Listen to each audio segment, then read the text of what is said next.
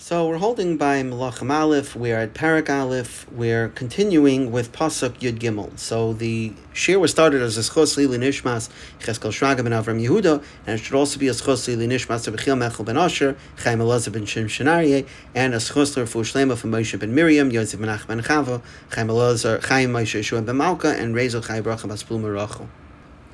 So we saw last time that in response to Adoniyahu's attempted coronation and appointment as the successor to David, Nasan runs to Bathsheba and urges her to go to David and request that David enforce the promise he made to her, which was that Shlomo should be king. And let's see again these words in Pasuk Yud Gimel. So Nasan is talking to Bathsheba. He says, "L'chiu v'yi ala melech David, go and appear to King David. V'amarta elav, and say to him, Aloyato Adoni Amelech nishbata lamaskalemer. Did you, my master the king, not swear to your servant, saying, Ki Shlomo b'neichim l'chacharai, that Shlomo, your son, will rule after me, v'hu yeshiv al kisi, and he'll sit on my throne. U'madua malach Adoniyahu, so why has Adoniyahu crowned himself to be the next king?" So Nasan here urging Bathsheba to go and plead her case to David. And we saw last time why specifically he wants Bathsheba to do it, and he doesn't go directly himself. So the Abarbanel asks, why does Nasan tell Bathsheba to use the argument that David made a promise to her? Why doesn't Bathsheba tell David that, hey, God gave you a nevuah, it's God's ratzon that Shlomo be the melech? Why use the argument of David's promise? So the Abarbanel suggests two terutzim. Number one, perhaps the haftacha, that promise that Hashem made, was conditional upon Shlomo deserving of it, and maybe for whatever reason Shlomo or maybe Bathsheba was no longer deserving of it. The second teretz is that even when there's a haftacha, there's a promise made by HaKadosh Baruch Hu, but a person still has to do their hishtadlus, they have to put in effort to make sure that it comes true, and so therefore the haftacha that Hashem gave Nasan might give them the confidence, the assurance that they need to exert effort, but at the end of the day they had to do their hishtadlus, which required Bathsheba going through natural means and requesting that David honor his promise if that argument was available to her.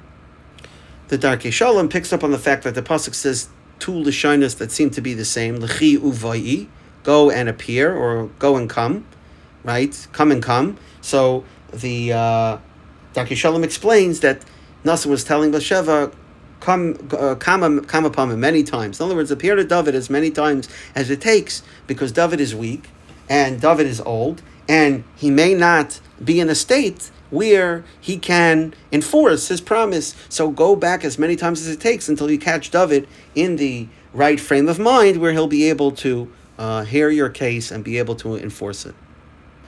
So a wife is able to tell when her husband's in a good mood or when her husband is in a mood where he's willing to listen. And so Nasan encourages Bathsheba to utilize that skill to tell when is it an Eis Ratzon, when will David be more receptive to her argument.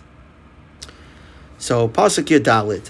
So Nasan now strategizes with Bathsheba as to how he is going to play a role. So he tells Bathsheba, Hinei oidach medaberes shamim hamelech, while you are still speaking with the king, I'll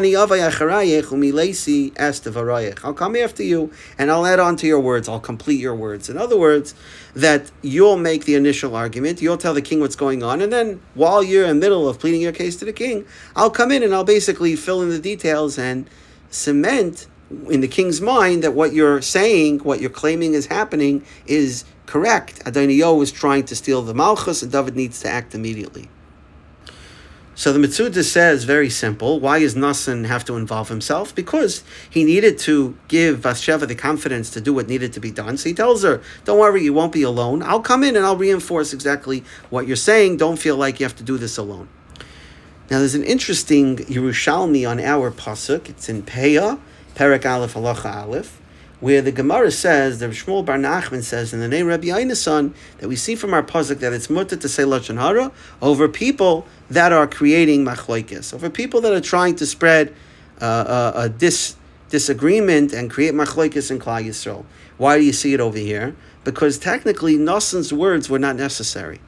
Why does Nassan have to come in? Bathsheba is telling the information. For that, there's certainly a tayeles, that Shlomo should not lose out on the malchus. Why does Nassan have to come at all? What heter is there to say this lashon hara about what Adoniyahu is doing? So says the Gemara, you see from there that there is a heter to say lashon hara about someone who is a Baal Machloikes. And the Gemara there even adds, something I mentioned once before, is that ultimately we'll see Adoniyahu gets killed. Why?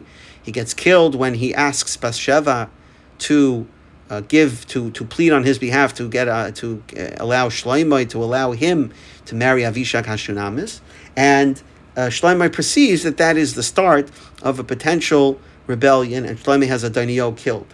So the Gemara says, the Reb Zera asked Reb Yesa, he said, why was Adoniyahu killed?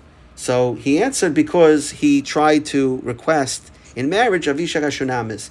So Reb Yesa says that was really just a pretense to kill him, but really they wanted to put to death someone who was responsible for a Baal Machlokes. So Shlomo waited for a pretense, and he tells Adoniyahu, don't step out of line. If you step out of line, you're going to be killed. The minute Adoniyahu steps out of line, he gets put to death. But the real underlying reason why he was put to death is because he was responsible for fomenting this Machlokes in Klal Yisrael.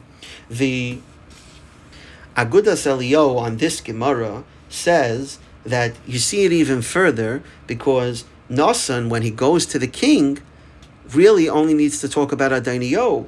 Why does Nassan have to talk about all of those that are together with Adoniyahu? Meaning, you want to tell me that it's mutter to say lashon hara, and there's some tayeles here. So Nassan, fine. You want to come in and reinforce what Bathsheba is saying. Okay, so just talk about Adoniyahu that he's crowning. Why does Nassan have to add on about Evyasar and Yoav and the other princes, that everyone is supporting Adoniyahu? Why is that necessary to add on? So he says that, and obviously that's clearly lashon hara. He says, what was the purpose of it? The purpose of it was to get David riled up.